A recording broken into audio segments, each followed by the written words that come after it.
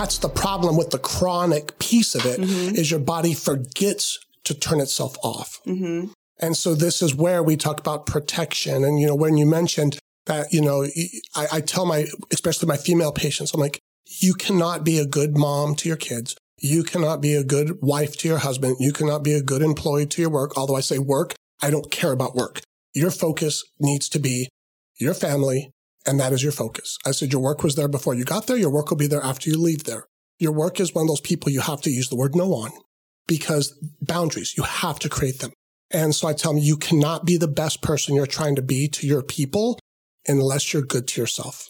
And so that's something that I impart upon them. And I tell my patients all the time, yeah, I do a lab review. Yeah, I prescribe medications, things like that. Half of what I do, honestly, is life coachy stuff with my people. I'm a taskmaster. Right. I keep them on task.